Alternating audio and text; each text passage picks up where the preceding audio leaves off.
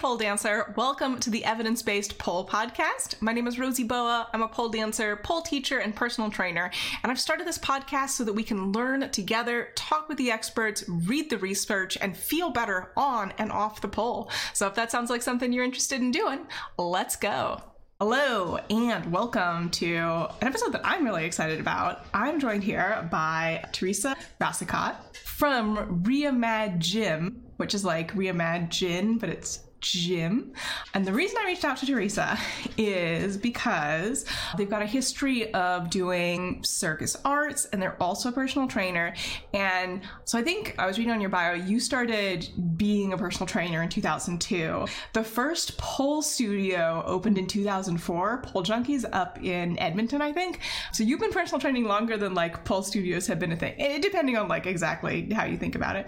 Do you want to tell us a little about yourself, your background, your story? You know, how did you get into fitness? And I don't know that you've done pole, but you've certainly done like related movements art. So a little bit about your history there.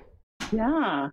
Thank you, Rosie. Yeah. So my spouse and I, we opened Reimagine like physically, a physical location in August of 2020. Our plan was to do that a lot earlier, but that didn't happen. We founded Reimagine in 2019.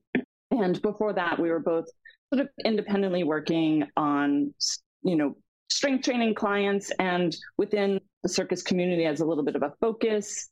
And, we've both been trainers like well over 20 years now.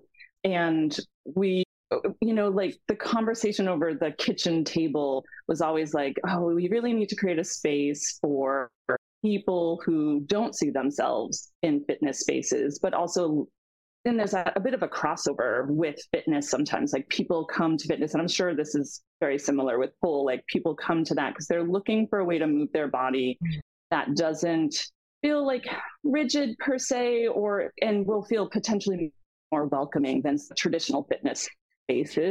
And so we were like, let's open a space for all the people who don't feel seen or represented in fitness. If you like Google what fitness is, I'm a thin cis white woman eating a salad. Exactly. So I mean, how I found fitness was sort of, for myself personally, I grew up like dancing and oddly enough pretending I was a tightrope walker on our porch in the back. My dad absolutely hated that I did that and would often ground me because to be fair, it was like 14 feet off the ground. I did fall once, and then I never went up on the railing again. But he's like, you're going to fall, and I don't want you up there. And then I did. And I was like, oh, well, maybe I won't do that anymore. But, I grew up dancing, and I don't think I was ever good. But, I loved doing it. And I did it off and on kind of from 4 or 5 until I was about old enough to work. And then I had to work while I also went to school. But yeah, moving my body and doing theater and all that stuff. And, then, you graduate high school and then college and all that stuff, and that sort of all disappears. But I refound kind of this desire to want to start fitness through, some friends who were like, I made a resolution this year and I'm going to get in shape. And I was like, well, okay, let me go along for this ride, whatever that means. And so I did that, and I realized I really liked doing that, and I really liked feeling strong. Mm-hmm. And then I also found flying trapeze shortly after that. And I was just like, really saw how that little bit of baseline of strength that I had built like really helped. Even though with flying trapeze, a lot of it also has to do with timing because you're on a big swing.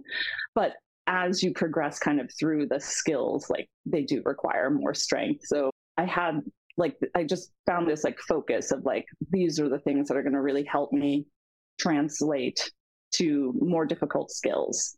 And yeah, and then being able, then just going from being a student to an instructor was really exciting. And then to be able to bring like my background of personal training to that, to like kind of assist other people on their journey. Like, let's get you stronger in these places to, get to the in flying trapeze tricks, like get the skills that you want to do. And that, transferred as I kind of branched out into other like aerial arts and stuff like that, and being able to kind of work with people who were doing all of those things, and partner acro and all those other things. So that was, and my spouse is also a personal trainer, and came into like, we met, and I was like, and I do this thing, flying trapeze, and he fell in love with it. And then like just using that to like us, kind of help people cross train, like build that like foundational kind of strength to assist to be able to do cooler and cooler things. I have tried pole. Like, I think I did like maybe an 8-week introduction. I found it's so interesting. We were just talking about it the other day, because a member here is giving it a try.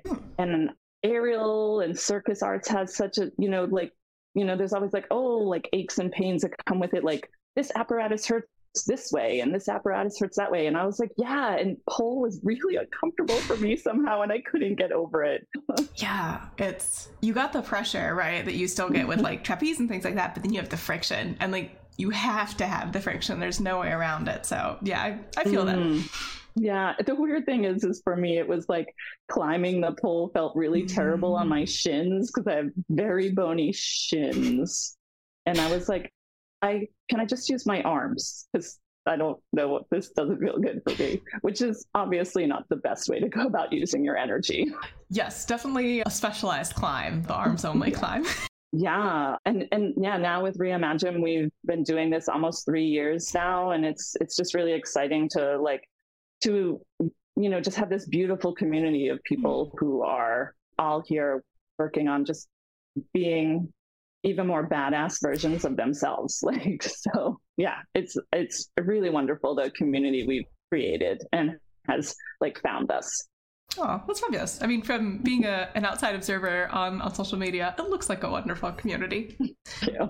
And there's a couple things that you mentioned that, I mean, I sort of came at it backwards, right? Like, I became a personal trainer to become a better pole teacher, because I was also doing, aerial for a while there, but like I haven't since 2020 for some reason.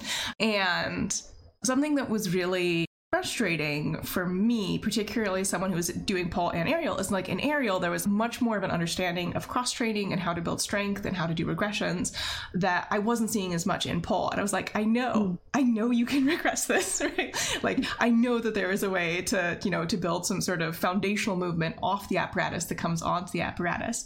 And I think that dovetails pretty well with something you mentioned briefly, I think, after we started recording, but if not, if you are on YouTube, you'll see that it says functional strength coach in your bio. Yeah, do you want to talk a little bit about what is functional strength and how that might look different for different people, and particularly when you're thinking about something like cross training for specific apparatus or activity?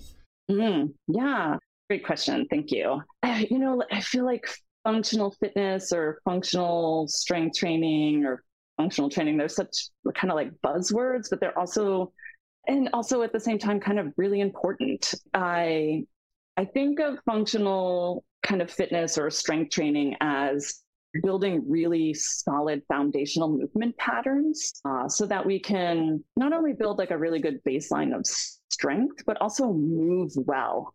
For us, we're like taking in that human in front of us, and their first 2 times that they come in, I mean, always, but definitely those first 2 times they come in for a workout, we're giving them a workout, but we're also assessing people. We used to do the assessment separately, but like knowing with the specific clientele that we work with, like that can kind of feel like, oh, you're kind of really like, yeah, like you're like really writing down like all the ins and outs of how I'm moving, and that can feel a little overwhelming. So we created a workout that is like, here's like what we call welcome workout A and welcome workout B. And it goes through all of the foundational kind of movement patterns that you're going to do in life and in whatever activity you like to do, right? Because we all need to like squat up and down and hinge at the hips and like move our arms in all the directions and like rotate and do these sort of things. So we're taking people through this workout that's also an assessment to see like, how are your hips moving? Like, how mobile are they, or how not mobile are they? We're assessing where is someone maybe moving like has too much mobility and or not enough. And we're looking for, can you move your hips without moving your low back? Can you move your arms and shoulders without like arching or curling your spine? Or can you do this stuff without your head? Or like, can your head and neck do things without your shoulders? Like, do you know that different body parts and stuff like that, as far as like independent of each other? And I mean, everyday kind of capitalistic life doesn't necessarily offer a lot of movement for folks. So, you know, figuring out like where you are at and then building, kind of creating a program and building a good foundation for people. So yeah, like functional fitness to us is really like building those strong kind of, movement patterns that just are happening in our life, like thinking squatting, like standing up and sitting from a chair, hinging where you're going to like bend over, but not from your back and pick up something heavy, or, you know, like use my core to like rotate and put like something heavy, like that big, I don't know, 25-pound bag of dog food in your back seat or whatever. Yeah. And then for people who are doing, because we do work with a lot of people who are recreational circus artists and even people who perform locally or even a bit further out from local. You know, if they're new to us, we're still going to start with some of the, like, you can't, like a house, you can't build a house without that foundation first. So we are going to start everyone there. You know, that doesn't mean like, oh, we're going to start everyone at like body weight squats, right? We're assessing your strength as well. So where are you, like, what's going to feel like a good challenge? But we need to build that strong foundation first before we get to some of those more specific things. Like, we understand you all want to do the cool things right away. And if we jump ahead, like we might run into like a roadblock that's like a deficit somewhere in the mobility or strength that we didn't see. So for us, it's like really building that solid foundation first and moving towards the specificity of like what specific goal you have on your apparatus, essentially. Yeah, absolutely. And a lot of those, you know, foundational movements you mentioned, super important in pole, right? Like a squat, that is a pole climb. If you can't squat, you're going to have a real hard time doing a pole climb. Or hip hinging, right? You bend down to put the pole on spin or static. Like, you can do that with a hip hinge, you know, classic, you know, bend over, trace the leg. That's a hip hinge. So just because, you know, you can do it in a gym wearing pants doesn't mean you can't also do it in heels and booty shorts, and that it's important in the heels and booty shorts. Yes. Yeah. Also within pole and stuff, like how is your shoulder range of motion, just like with aerial apparatus? Like, how far can you reach overhead and still maintain really good core position? Because a lot of what needs to happen is like moving your body up in space. And if we've got any sort of arch in our spine, we've lost optimal core position. So really, like for us, like we often talk about the kind of core alignment as like a soup can, right? So do I have my diaphragm over my pelvic floor, and I got my sides here, which you can't really see just off camera, but like, you know, like, am I a good soup can? I don't want to be the dented soup can at the store, because, you know, we've all been told not to buy that one, right? So like, do I have the ribs aligned over my pelvis? And for most of us, that means like generally a little tuck of our pelvis, because we all, including myself, sit too much, and like ribs down just a little bit. And how do we go about doing that? And it's different for everyone. And not everyone needs to tuck their pelvis. Some people do have like more posterior tilt, but like, how are we finding that on the individual in front of us? Yeah, absolutely. Also, for my students who are listening, see, it's not just me who talks about the soup can. I'm not just being a weirdo. It's a real thing. Pick your soup. Right? I'm going with tomato because that's the one I love. Yeah, there's something you mentioned there that I think may be perhaps a surprise to some people, perhaps some people specifically in the pole community. You said too much mobility, and I've definitely encountered individuals who might believe that there is no such thing. Do you want to talk a little bit about maybe too much mobility, what that might look like, maybe some things to think about if that's you, and how do you know if that's you? Because we work with, we work with, you know, like circus folk and dancers and all that stuff. And as a person who is hypermobile, you know, I think hypermobile people gravitate towards like the stuff we feel good at, right? Mm-hmm. Like yoga, dance, like where our flexibility can like really shine, like, and pole or circus, right? And so as I've gotten older, like that has not really been helpful for me and my body, badly. But, through strength has really helped me feel less kind of like, ooh, what's my body doing?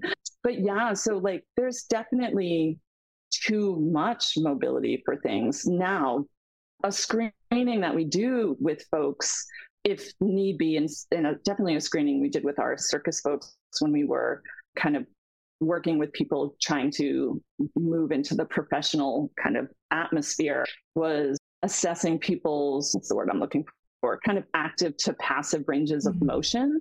Like how far can I move your joint, and then how far can you actively move it? And that deficit between where it goes in a relaxed state and where it goes actively, that deficit, like if my arm goes like really far down, like just passively, but I can only get to here, like that extra distance, that's where I can get hurt.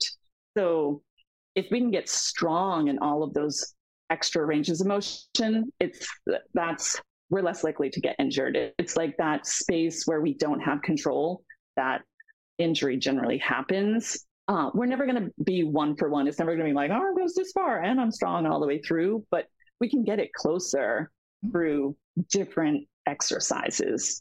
And yeah, I too much mobility in the joints means we also need to make the muscles around the joint stronger, because again, we're setting up potential for more injury, which then means we have to take time off, and nobody likes to do that. Yeah, and also, if you can move, let's say, your knee past straight, then if you're trying to do something where being on a straight leg is going to be where you are the strongest, you have to think about, build that mind-body connection and be like, okay, what feels like all the way straight is not straight. I have to learn and put myself into the position where straight is. Mm-hmm. I see this a lot with students who can like hyperextend their elbows and then are like pushing on the pole with that super hyperextended elbow, which I have heard some folks say is okay, but I've also been given the general rule in my personal training certification that if you are putting weight on a joint, you ideally don't want it to be extended past sort of like that neutral range of motion. Mm-hmm. I don't know if you have thoughts on that, but yeah, if you're trying to get, say for our handstand, your arm bones stacked on top of each other so you're not constantly fighting, and your joints go past that, you got to look at it. You got to think, okay, actually visually straight. So there's definitely more of a mental component to folks who have that extra range.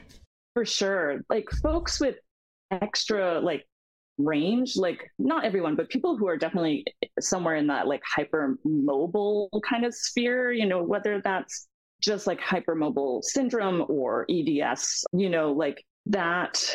That is like one thing, but if sometimes people just have hypermobile joints because of something within their life, right? Like I've totally lost my thought. Ah! So, like there's, to go back to where you were saying about the like load of a joint kind of in hyperextension, I want to see that good stack, because you're going to be pushing on the ligaments. Oh, I remember my whole point. My whole point was like, I'm going to jump back because this is what happens with my brain. People who are hypermobile tend to have like proprioception is sort of like, where is my body? Like I don't know why it does that. I've read it why, but it's not recalled to my brain at the moment. It's just like people who are hypermobile tend to be like, oh, I'm in space over here. I thought I was in space over here. So that is a thing.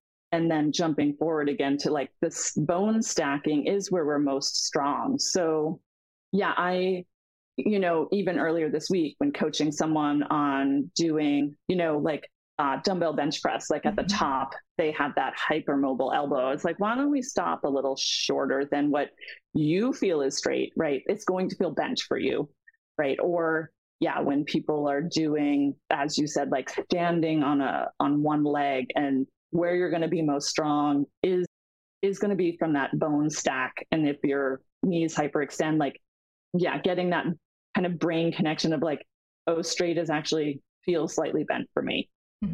And as a person who goes through that often in my own life, I mean, like, I get it. I'm like, oh yeah, that's too straight.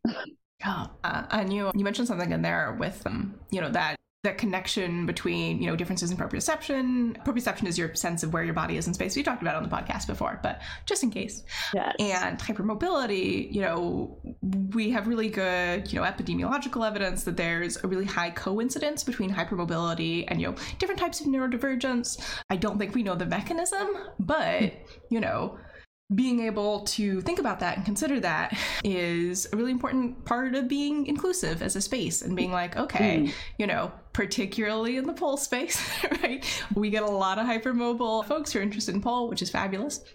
But that also means that that's got to be part of your thinking as a teacher. Yeah, that's actually new information for me, Rosie. The new, that information between sort of hypermobility and neurodivergence. Yeah, that's really fascinating. But when I think about the people who I know closely, I'm like, oh yeah, this seems like my experience.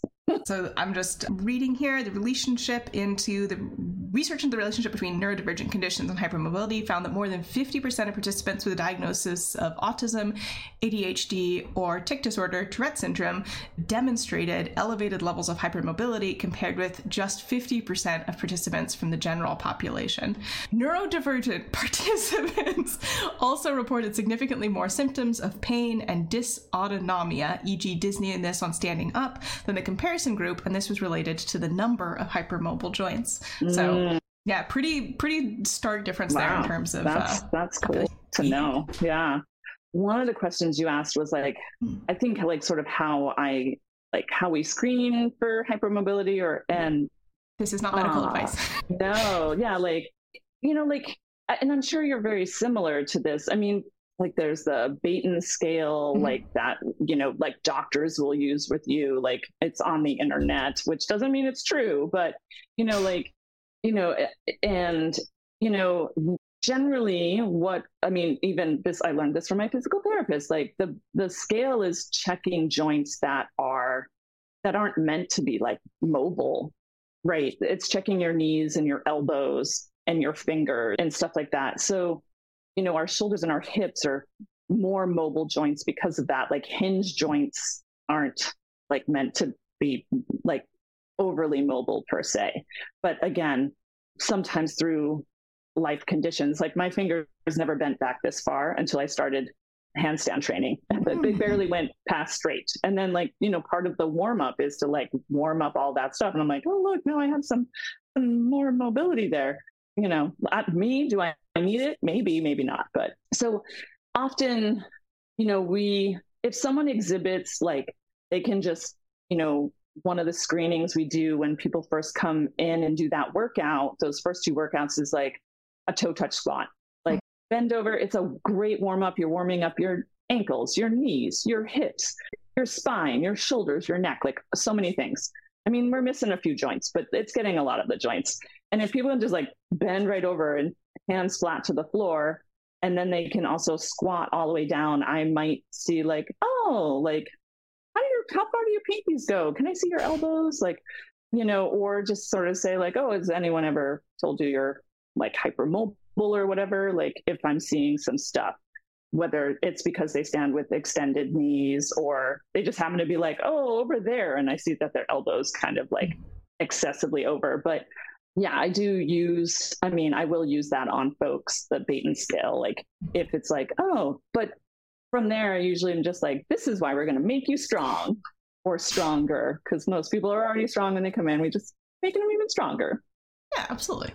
So you are a nutrition coach, and something that I know that you've mentioned online is diet culture. Yes. Folks may not be familiar with this term. What is diet culture, and why might we as fitness professionals just take it and put it in the garbage? Yeah. So, there's probably a multitude of definitions of diet culture out there. It is pervasive and everywhere. It's much like racism and white supremacy. It is the water that we are swimming in, most specifically here in the United States. It's subtle and also very overt. It's the subtleness of, in fitness, you might be like, get your beach body, or it could be more overt where it's just like, try this diet, which a lot of places aren't using diet anymore, where it's more like this lifestyle, it's kind of shifted from diet culture to wellness, but which is, if you want to hear a deep dive, go listen to the maintenance phase. But it's that subtle thing that, like, you stand at the grocery store and you see all those magazines and it's like the before and after pictures of this star, or it's the anti-fat messaging that's sort of just everywhere. It's really hard to like just pinpoint a thing, but it really is everywhere. And the process of recognizing that I'm constantly being told I need to be a certain size to have value in the world is harmful and terrible. And then there's the process of unconsciously trying or consciously trying to unlearn all of that. And in a culture such as here in the United States, I think it can end up being like a little bit of like a couple steps forward and you're feeling really good. And then you're like, oh, I just caught myself. And then, you got those few steps back and then, oh, you're making some progress, right? Learning is sort of like a kind of slowly get to keep pulling the like wool off my eyeballs on this. Yeah, it's everywhere. It really is. And I think the thing that's really, opened my eyes to a lot of it and noticing it is there's no strong evidence that you can successfully lose weight and keep weight off more than 5 years, right? Like there is diversity in a lot of human factors out there in the world, and size is just one of them. And there seems to be really strong evidence that is just the case, and it's related to a lot of factors, including epigenetic factors, right? Your family, was there food insecurity in your family history? Socioeconomic things. Absolutely, social determinants of health. But it's really good to sell people a service that they're never going to stop needing, and that when the service fails, they feel like it's their fault. And great way to make money, not a good way to make people healthy and happy. No. Yeah, it's, even when you just said that, I was like, ew, like a visceral reaction of like, right? Yes. And that is certainly how a lot of companies or people within the fitness industry sort of operate. And I think it's maybe just like they haven't had the opportunity to learn yet, right? Mm-hmm. Like to learn about like this and how detrimental it can be, right? Like that life in a smaller body doesn't mean you're a better human or more moral or even healthier. Or even healthier. And so, I like they are on their particular journey. And for us, like we're really trying to be like, let's come here, move your body to feel good, feel strong and capable, and, like not attach that to like working out needs to like burn off the food that you ate, or, you need to earn the food you're about to eat, or, we just never talk about it in that way. And because like moving your body should feel good and make you feel happy. So like, that's what we're here to do. And I think we do that quite successfully. So yeah, because it's really, really important to us that, you just feel like move better, feel better, and, get stronger to be even more badass is literally what we're like, come on, let's do it. Well, I think that is a great goal for anyone and something, everyone can fold into their life in some way and really benefit from.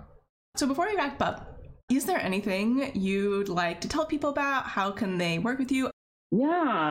So yeah, you could certainly visit us at Reimagine, which is REIMAGYM.com, and check out we do have a couple different offerings. If you're in like the Metro Boston area, like, hey, we're like 4 miles north of Boston.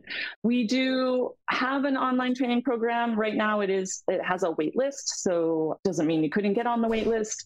But right now I also don't see the people who are on there necessarily leaving. So I also want to be very upfront. But we do offer personal training, which can be virtual, and we have several times throughout the day on our schedule. I mean, we open at 6 a.m. Eastern time. We close at 8 p.m.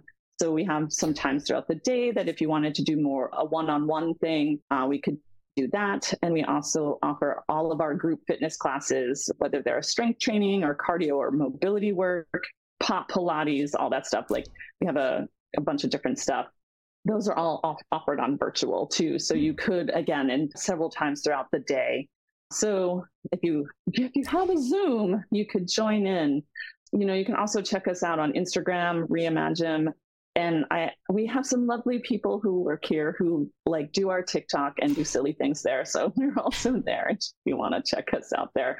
We have a YouTube station, but there's just too many things that I'm not very good at updating that one. But there are lots of instructional videos there. So, all right, fabulous. Yeah. So join online, personal training online, Instagram, TikTok, and YouTube. Yeah. Great. Yeah, thank you. Thank you so much for joining, Theresa. Thank you, everybody, for listening, and I will talk to you very soon. Bye. Bye. Thanks so much for joining me today, Pole Dancer.